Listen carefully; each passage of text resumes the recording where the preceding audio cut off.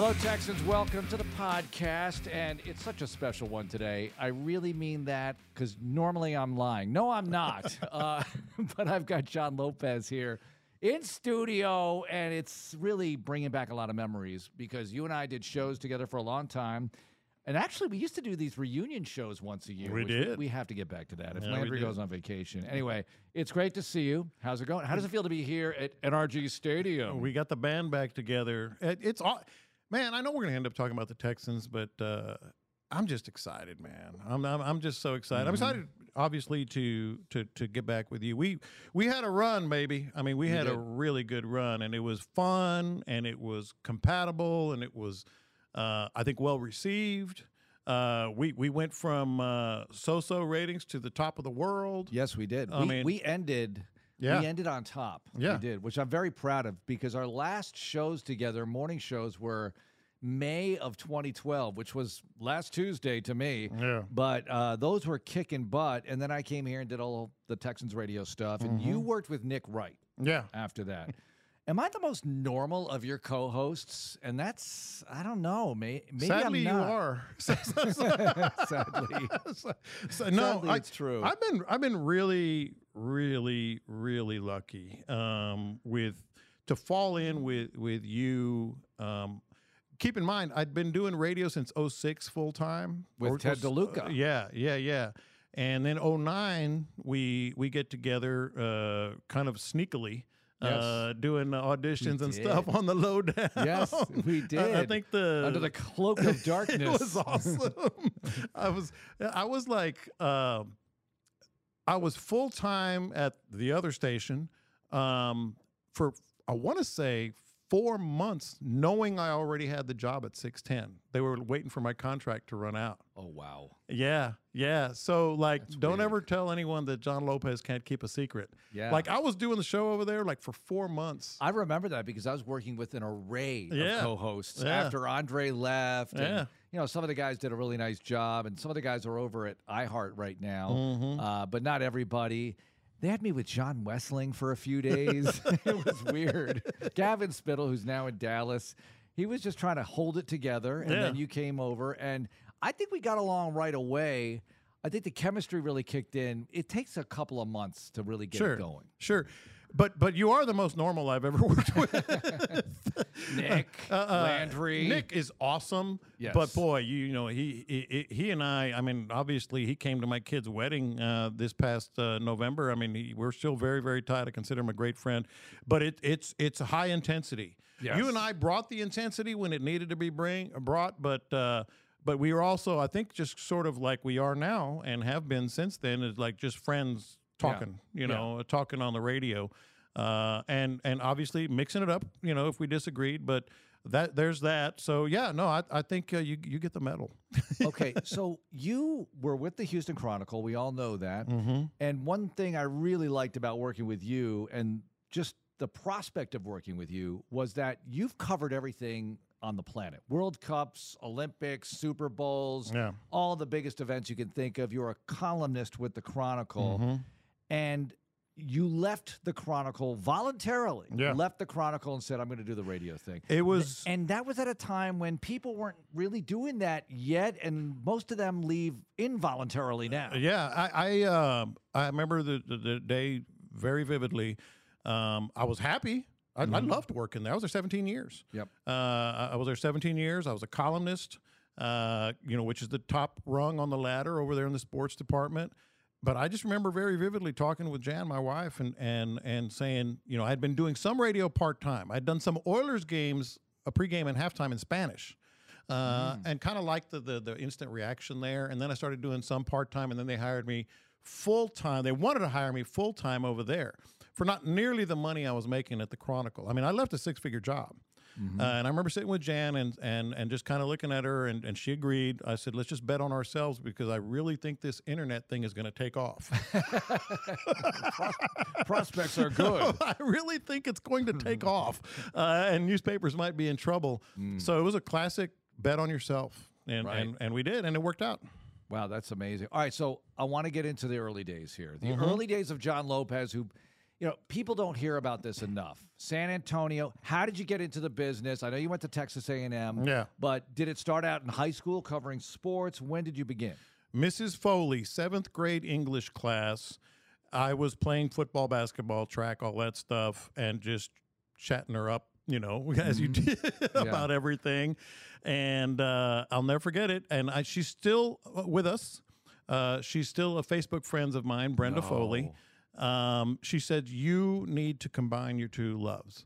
She said, you love to write, because I did. I always loved to write, even in 4th, 5th grade. But in 7th grade, she goes, we have a school paper.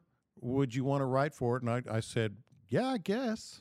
So that was, let's see, that was 1975, I believe. Mm-hmm.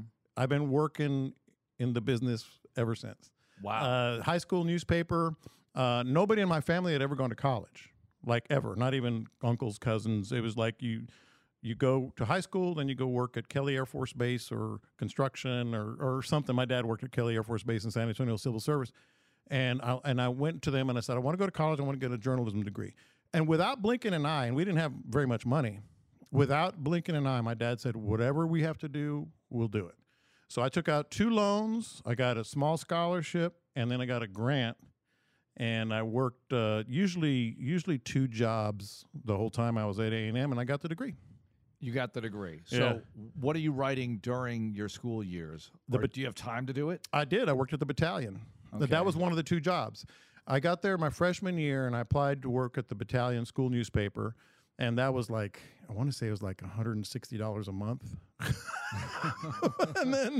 and then I had a bunch of other jobs. I was a stringer for the Dallas Morning News, which those who don't know, it's basically freelance. If like you go to every practice in every sport and send them the notes. Right. Because they can't bring a writer down from Dallas. That's a great gig, though. Yeah, and so I did that. I was a bouncer at a club once for about 6 months. All right, wait, hold up. That did not end well. It did not end well. Wait, was there a work incident?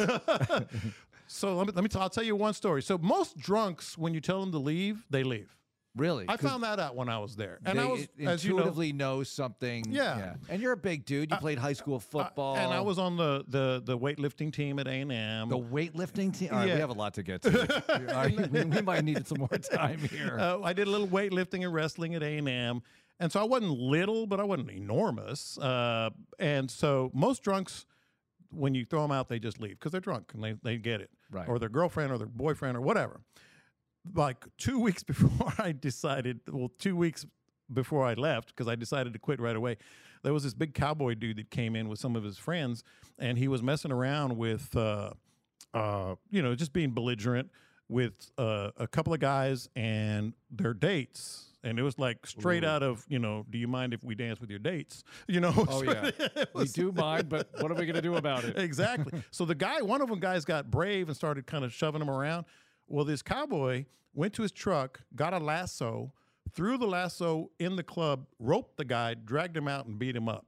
And I'm calling the cops, and I'm trying to break him up and all this other stuff. And I never really got hurt, and you just kind of roughed up a little bit. But the cops came, arrested him, et cetera, and I'm like, yeah, I think this writing thing or the radio thing is going to be a little better for me. And being Dalton from Roadhouse, Swayze, Wade Garrett. Showing him my karate moves. What else did I do? I mowed some lawns when I was at A&M. So anyway, just made our way through college, and then right out of A&M, I got hired at the Bryan Eagle. I was only there for about 3 months. Before Dan Cunningham, who ended up being the editor at the Houston Chronicle, sports editor of the Houston Chronicle, and managing editor ultimately, called me and said he wanted me to cover the San Antonio Spurs. And so I covered the Spurs from the time I was 23, 24 years old until I got hired at the Chronicle in 1990. And so I had Larry Brown. This was the coaching staff that I covered in San Antonio. The head coach was Larry Brown. The first assistant was Greg Popovich. The second assistant was R.C. Buford. Jeez. The third assistant was Alvin Gentry. Oh, my gosh. That was they the were staff. all on the same staff. They're all ultimately head coaches or general managers. And were you flying on the team plane or something, or occasionally would take it? How did that work? That was the glory days of And there's a whole other discussion to be had about how media relationships are and stuff now, and media, because they would always put the media, and it was just me and another writer, Glenn Rogers from the Express News, and I was at the Light. We would get on the plane and ride in the back. Right. Team Team would get on, and then on the buses I sat behind the coaches, and so I was behind R.C. Buford. R.C. and I got really tight. R.C. Buford and Greg Popovich, most days I was on the bus, was my spot. And I learned more basketball. I mean, it's why because I've always loved basketball. It's why I started coaching at a relatively high level, because I knew I was using Spurs inbounds plays and Kansas plays and Pomona Pitzer where Popovich coached and picking their brains. But on planes, I would ride in the back, and that was the smoking section. And you've heard this story, but maybe some listeners haven't. So Frank Burkowski was I was pretty tight with him too on the team. He was a forward. He played for the Lakers, played for the Spurs. I think Milwaukee also. And I got to be really tight with him. Frank Burkowski, one of his best friends in Manhattan Beach in L.A. where he lived, was Charlie Sheen. And so the smoking section was the back of the plane and the media section.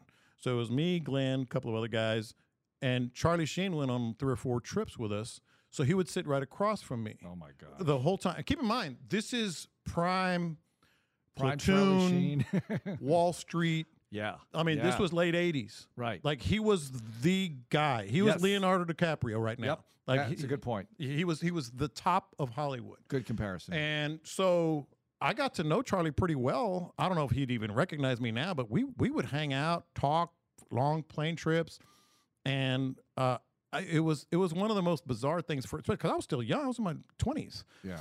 And getting to know him was great. So we're in L.A. and we have an off day, and it was Clippers and then Lakers, and then an off day in between. And usually I'd go to the horse track or watch a hockey game or whatever. Charlie comes up to me after the game. There's 2 great Charlie Sheen stories. Charlie comes up to me after the game and says, hey, we're having a little get-together after the game. Oh, my gosh. This place or that place, you want to come? I'm like, heck yeah. Yes. Like, you're in your 20s. Yeah, heck yeah. So we walk in, and they rope off this whole back end of this restaurant, and everything you could imagine is there. I mean, like, from everything. Let's just say everything. It's Charlie Sheen in the 80s. We got it. Everything you can imagine. Yeah. So we kind of like, I had a great time, obviously. We did another trip to Las Vegas. Larry Brown was such a gambling addict. We actually held San Antonio Spurs training camp in Las Vegas one year. What? Where are you going to have training camp was in Las Vegas. What could possibly go wrong? And so Brick and Alvin Robertson, he had his own issues, and I were gambling and stuff. And Charlie shows up, and another more debauchery. But he tells me over the course of the day, hey, we're going to play a preseason game in L.A., and I had told him previously that I was a huge, huge, huge fan of his dad, Martin Sheen. And he goes, my dad's going to be there. I want to introduce you to him. I said, hell yeah, thank you very much. So we're going in, we're playing the Lakers. The game's over. Keep in mind, this is a 7:30 start in L.A., 9:30 start back home. That means you are on tight deadline. Oh, yeah. This was before everything. You had to type your story, send it, like, boom, or else they would print the paper without the Spurs story, and the Spurs are the biggest thing in San Antonio. So I'm like outside the Lakers locker room, like just shaking, nervous. Going to try to get a couple of quotes from Kareem and Magic, and you got to put them in the story, and then book it back upstairs or back courtside and file my story. So I'm like waiting to get into the locker room, and I feel a tap on my shoulder, and it's Charlie Sheen, and you lose your head when you're on deadline. Yeah. And I turned around and I went, Charlie, I can't right now. Oh. And then the doors opened and I walked in. First of all, I did that to Charlie Sheen. Like, Charlie, I can't right now. As I'm walking in the door, I realize Martin Sheen was standing behind him with his hands clasped in front of him, waiting to meet me. Oh, Charlie brought him down from the Forum Club, the suite level, to meet me. I feel horrible just listening to this. And I'm walking in and I'm like, oh my God, what did I just do? And so I file my story, go up to the Forum Club, and I'm like, Charlie, I am so sorry, blah, blah, blah. And he was like, nah, don't sweat it, man. I get it. And Martin Sheen was there, and I met him. But, good. But I was like, I can't right now. I was sweating that one out and for Martin you. Sheen was sitting back there just like it's.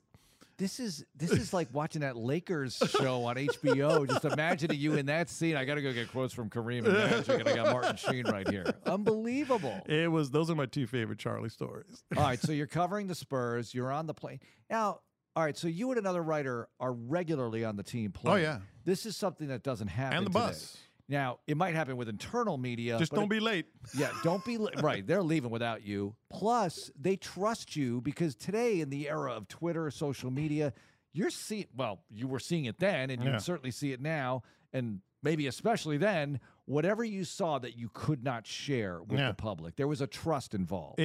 You hit the nail on the head. And I think that's, like I said, it's almost like a whole podcast in and of itself.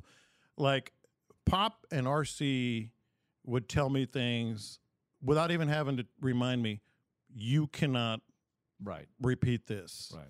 Every once in a while, like when Alvin Robertson got traded, they were telling me they were going to do that. I go back to him. I said, I'd really like, you just ask him, I'd really like to be the first to have that. Don't worry, we'll let you know. And you get it. Okay. It's a trust level. Yep. But there were some things that I saw. I mean, I was oftentimes staying on the same hotel floor as the players. Oh, gosh. I saw things, man. Yeah. I saw things. Things, yes. I saw Alvin Robertson attack Walter Berry with a butter knife because they were mad at each other, like trying to stab him with a butter knife. At least it was a butter knife and not something worse. But and then that, just to kind of abbreviate the whole, like, my theory on this, like, to this day, I'm sure, and I haven't talked to Pop in years, you know, other than a press conference type situation, I could probably go up to him and he'd probably, as surly as he comes across, he'd probably just like talk to me like another guy, because you have a relationship. Sure. And there's a line of trust. Right. Like there were some things. I'll give you another example. They drafted David Robinson. He was going to have, this might be the biggest story I ever broke in my life, and I was like 26 years old. So he was going to have to sit out for 2 years. Right. And I think it was Pop. It might have been somebody else. The statute of limitations is passed. Yeah. Said, you may want to get a hold of David's dad and get his number on the aircraft carrier. He was on an aircraft carrier off the coast or in port in Georgia. David Robinson was, because he was so tall, he couldn't do anything else. Right. And so I said, okay. So anyway, long story short, I do a ship-to-shore call to the whatever, admiral, captain, whatever of the ship, tell them the whole story. They get back to me, call them back. When they tell me to call them back, I get with David Robinson. I hear that you're not going to have to stay in your commitment. And he didn't really know me that well then. You know, obviously you get to be real close to the guys when you're traveling with them, but at that point he didn't. Your dad said da da da da da, and he goes, "Oh, yeah, that's gonna happen." So I was the first person to report that David Robinson wasn't gonna have to, you know, adhere to his naval commitment, and so that was cool. Huge Trust. Yes. That was just trust. All right. How do you get to Houston from there? So I'm covering the Spurs in 1989, and I had won a couple of awards. I won back-to-back Texas Headliners Awards, which you may not know, but it's kind of a big deal. And so at one of the whatever, you know, dinners for the awards, I mean, here's this 1990 I was 1989 I was 27. 27-year-old kids won back-to-back Headliners Awards. The editor-in-chief, not the sports editor, from the Houston Chronicle, came over to my table and just kind of started chatting it up, you know, or whatever. Well, and a week later, Dan Cunningham, who had already moved to the Chronicle from San Antonio, said, "We want to interview you to be, you know, features writer, college football, and Olympics." And I was like, "Oh, heck yeah." And so the best twist to that was a week before that, the Miami Herald called me and wanted to interview me. And it was the job that ultimately became Scott Fowler's in Miami and ultimately Dan Le Batard. It went from, and again, statute of limitations has passed. Yeah. They actually offered me the job before Scott Fowler.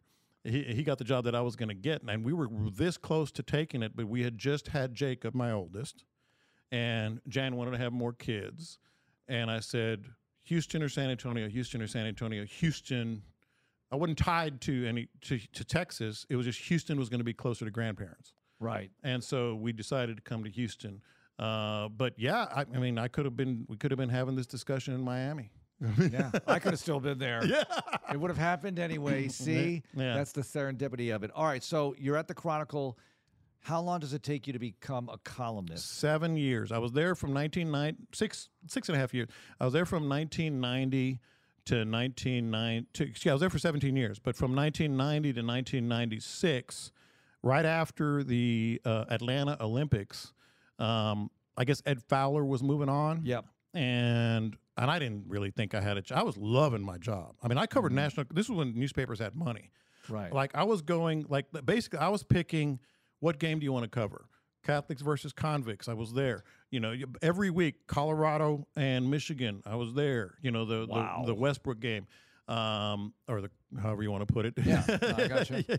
And like the national college football game every week. And I was traveling the world, and I'd never really left, you know, Texas. Right. But I was going, you know, I was in Italy in 90 for the World Cup, and then 92 was Barcelona, 94 was Nagano, Japan, 96 was Atlanta, and so I was like loving life, and it was easy, and I was never really home except for during the week, and they offered me the columnist job just out of the blue.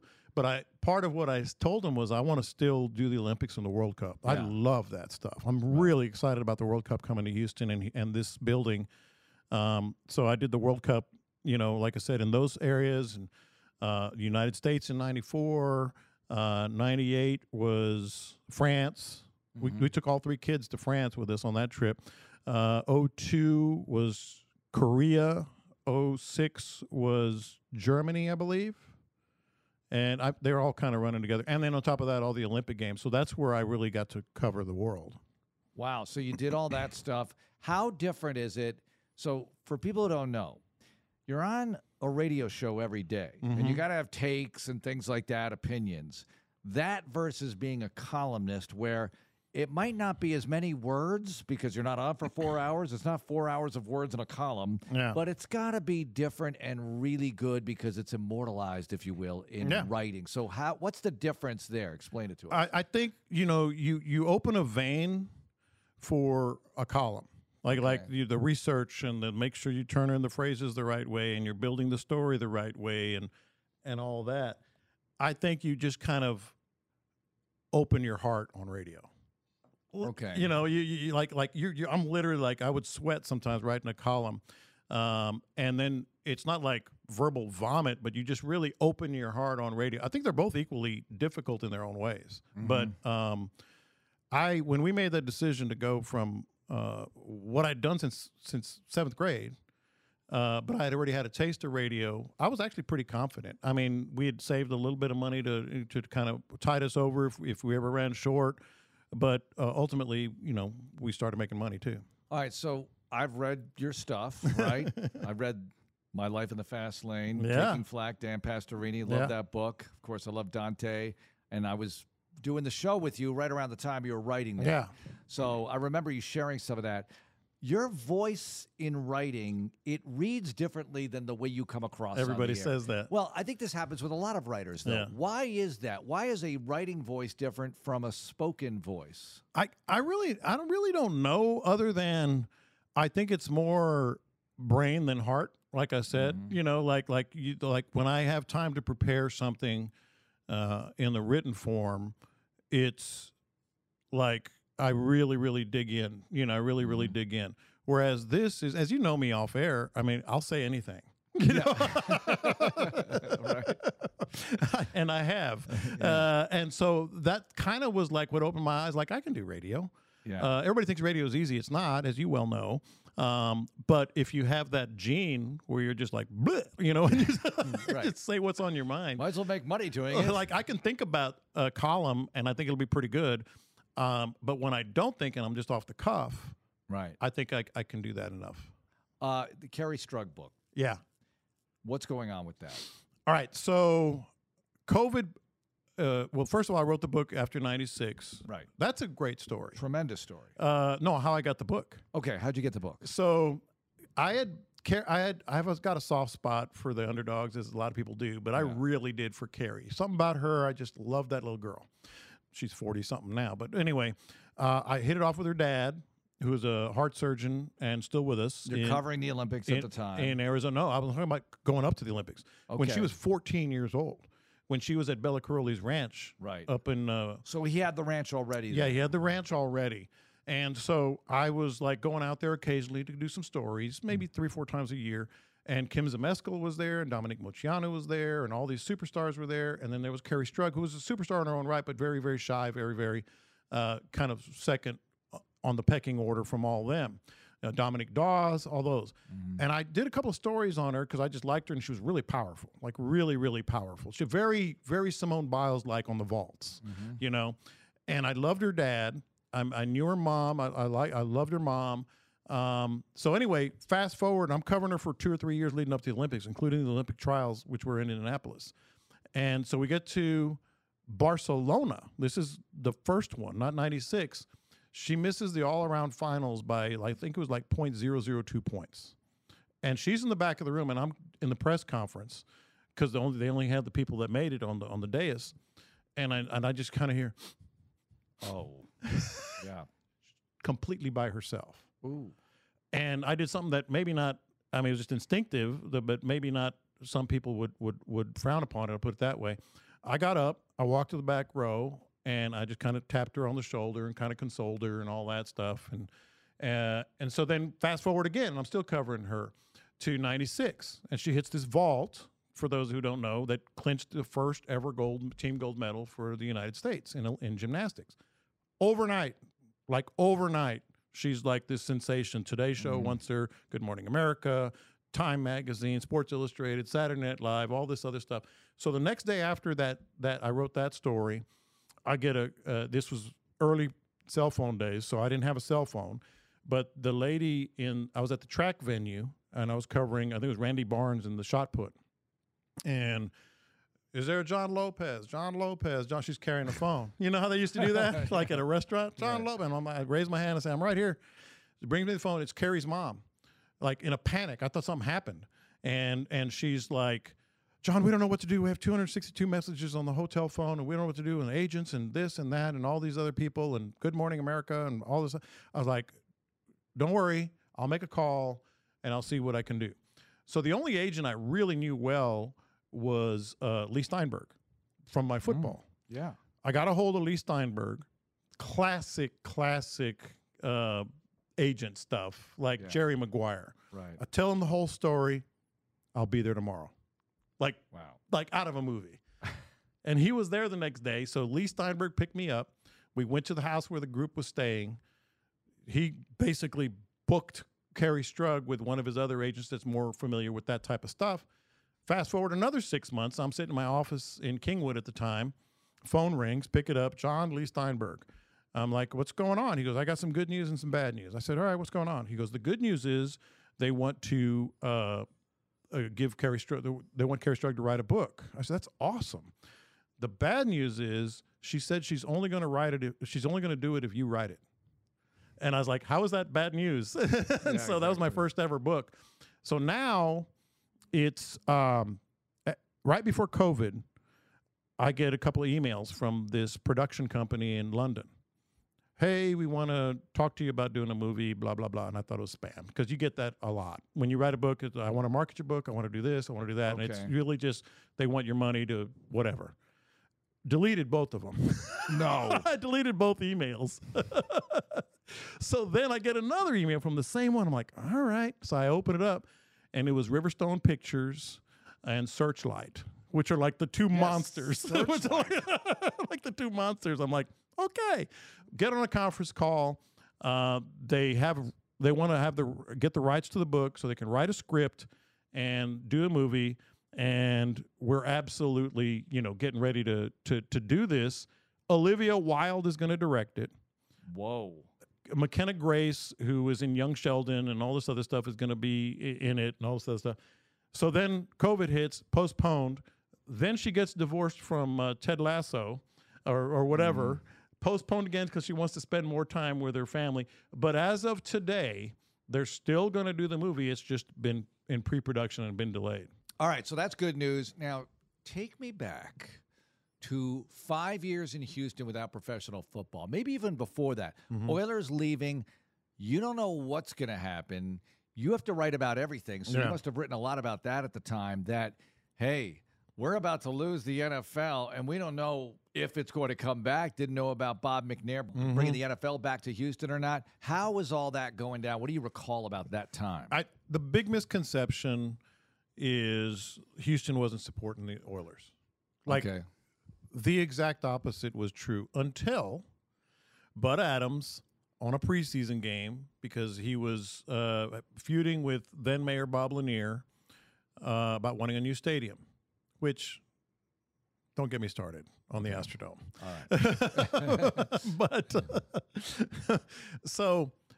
right. And he canceled a preseason game.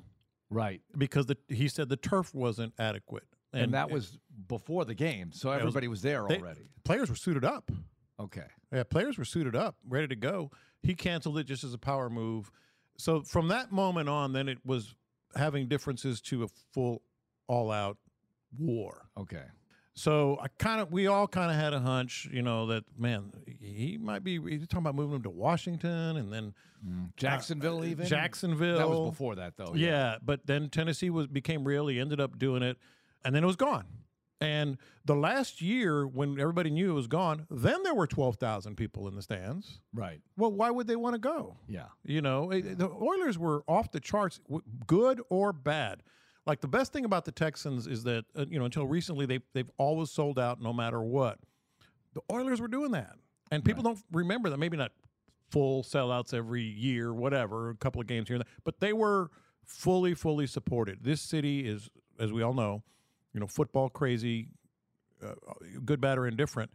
So that last year was one of the saddest things I've ever seen in my life. I mean, the Astrodome was already falling apart. I mean, Bud Adams, to his credit, he wasn't altogether wrong, but it was just how they handled it. And it was a baseball configuration. They had to move the seats and all that stuff. Yeah. And so, but it was really one of the saddest things. And then it's gone. And me on a daily basis, I was still covering all the other stuff and covering some NFL games here and there. McLean was covering national games. Right. But the best thing that came out of that, outside of where we're sitting now, was I really got a good feel and relationship with Bob McNair. I remember they sent me, because I was doing these enterprise stories and all this other stuff. What are the chances? There was a long gap of there was no chance. Okay. There was not even any movement. There wasn't even Bob McNair, in the public eye.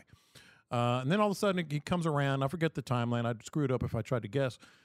He comes around, and I remember I went to some owners meetings in Kansas City to really meet him and sit down with Bob for the first time. And this must have been 99. Does that sound right? Well, 99 is when they got it, so maybe it was spring of 99. It must have been 98. It was about a year before. All right. It was about a year before. So it was 98. And I was talking to a writer, and I can't remember his name. Nobody likes him, from the LA Times. Anyway, I'll think of it in a second. And he actually looked at me and said, "Why are you here?" I was like, "Well, Houston, I think there was another city, LA. They wanted LA. I mean, they wanted LA. That is not misreported. They wanted to put this franchise in LA. But they had like two warring ownership groups potentially, and they didn't have, their financing all lined up. And he goes, Houston is not getting the franchise. The writer. I wish I could remember it. But anyway. Sam Farmer? No, it was the one that nobody likes. Pre-Sam. Yeah, because I think people like Sam. Yeah. And so, and then I sat down with Bob in the lobby. I mean, it wasn't a big, it was just like it wasn't like now. Mm-hmm. And so in the lobby with another couple of writers. And I sat with Bob for the first time, and I'd kind of met him, but didn't really talk with him a lot. And I remember walking away after about 30, 45 minutes thinking, they got a real shot here. This guy is not playing. I mean, they got a real shot here. Not to the point that I would predict it, but from that moment on, I knew that the Texans had a real shot. And then stories started coming out about Bob and what he was going to do and his background. And I did a big story in that story about where, how he grew up and all that stuff and how he was self-made. And Cogent, I guess, was Cogent was his big company there, but he started out with like one basically U-Haul, type of truck and all that. So it was a really good story, really, really good to get to know him. And then over the course of time, I go to another owners meeting, and this must have been early '99 when there was a lot of traction. And I don't know if it was that day or not, but we somehow found out that, was it $800 million? 700. 700 that he paid for it. Cash. I mean, so I was pre-approved. I was like, that works. He had his pre-approval letter? Yeah, that works. I was waiting to see like actual cash. A couple of suitcases. So it was one of the biggest upsets in the history. People say, what's the biggest upset in Houston sports history? It's Houston getting the Texans. Wow, that's good. That's a good one. I like that. Yeah, it was Houston getting the Texans. I'll be using that. It is the biggest upset. Make a note. In the history. You can talk all you want, about other things. It was Houston getting the Texans. They wanted them that bad. They had it was some Hollywood producer and another guy. They were warring over in L.A. And here comes Bob McNair. Boom. And the city reacts splendidly. Ridiculous. Yeah. I actually thought that there was going to be some reluctance. Like, these aren't the Oilers. They're going to stink. Are they playing pretend here, in terms of like we're legit and all that? What's Bob McNair going to be as an owner? And I thought it wouldn't like hit like it did. But then I went to the uniform reveal. I don't know what the number was, but it was thousands of people there. Yeah. Like there were you were there, I think. No, I wasn't there, but Yeah. I've seen the footage of that. That's right around the time that I was exploring the opportunity of coming here when I was in Miami. All right, a couple of random things, just bouncing things around. And that's not a beer, that's the water here at NRG Stadium. Yeah, tell them that. That's the water containers, the aluminum bottles. Oh, this water's got some good hops. No. Okay. It's water. All right, so NHL, because Bob and I think Chuck Watson, who owned the Arrows eventually, but they were toying, for lack of a better verb, with the idea of the NHL coming to Houston. And this is before the Texans. Yeah.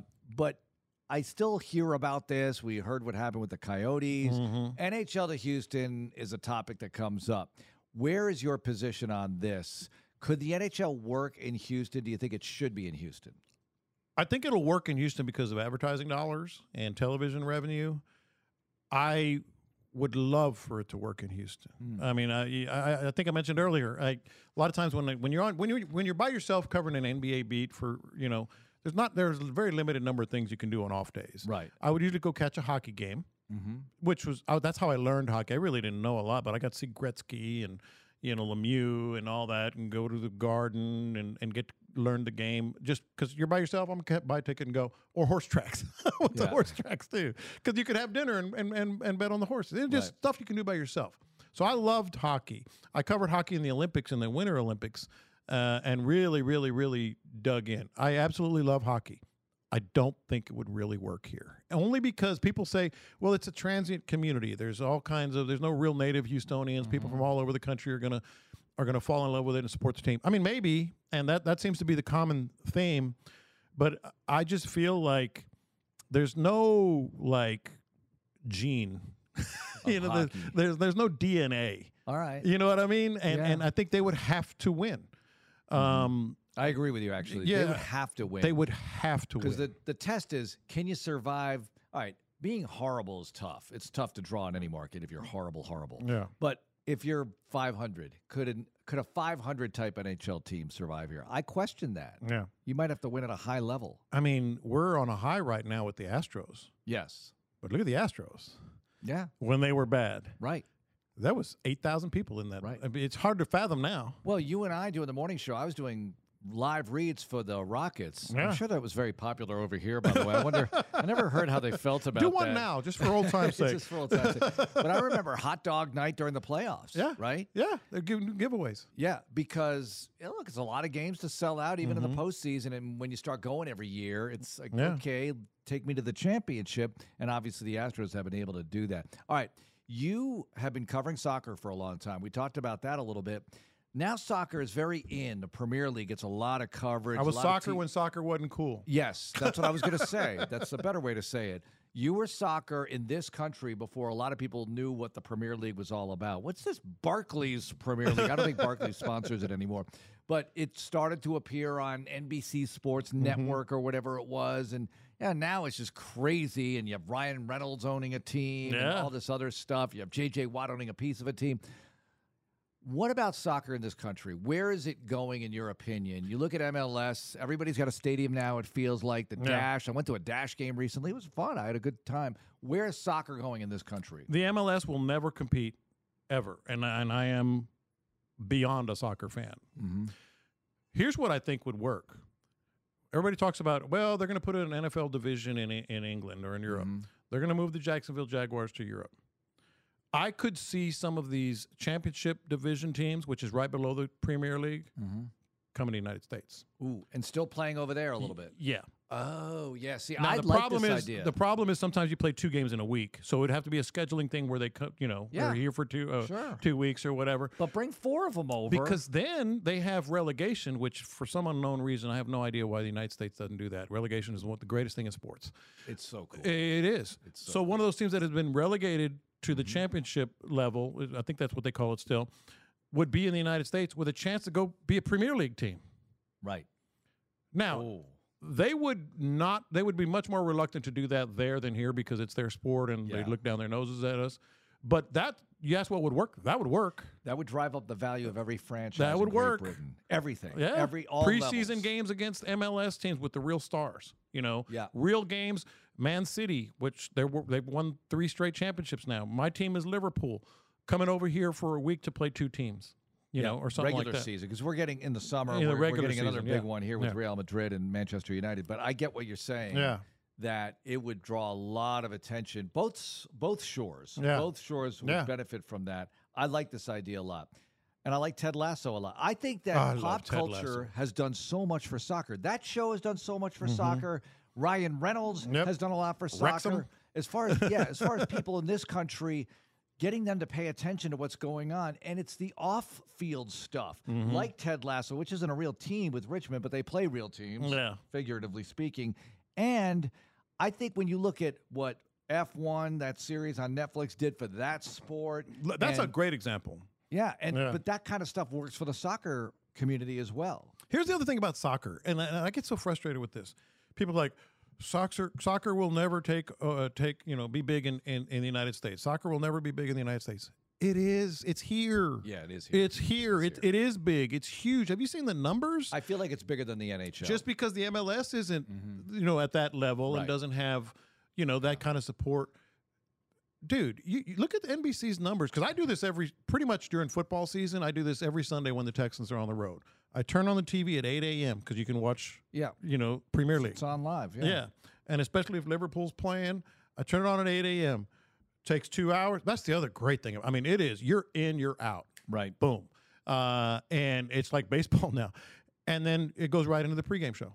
Yeah. I mean, you got a day there. No, it is nice. And I think that I don't think MLS is as big as the NHL, though, maybe in some markets. Yeah. But the sport of soccer. It's here. It is here. It is here. People are really into it. Yeah. Obviously, the NFL is king. All right, a couple of other things on the way out here. Yeah. Because we have to catch up. What are you watching on TV these days? You mentioned Ted Lasso. Awesome show. Apple TV. By the way, they have the MLS deal. That part of it's not going so well. Yeah. MLS.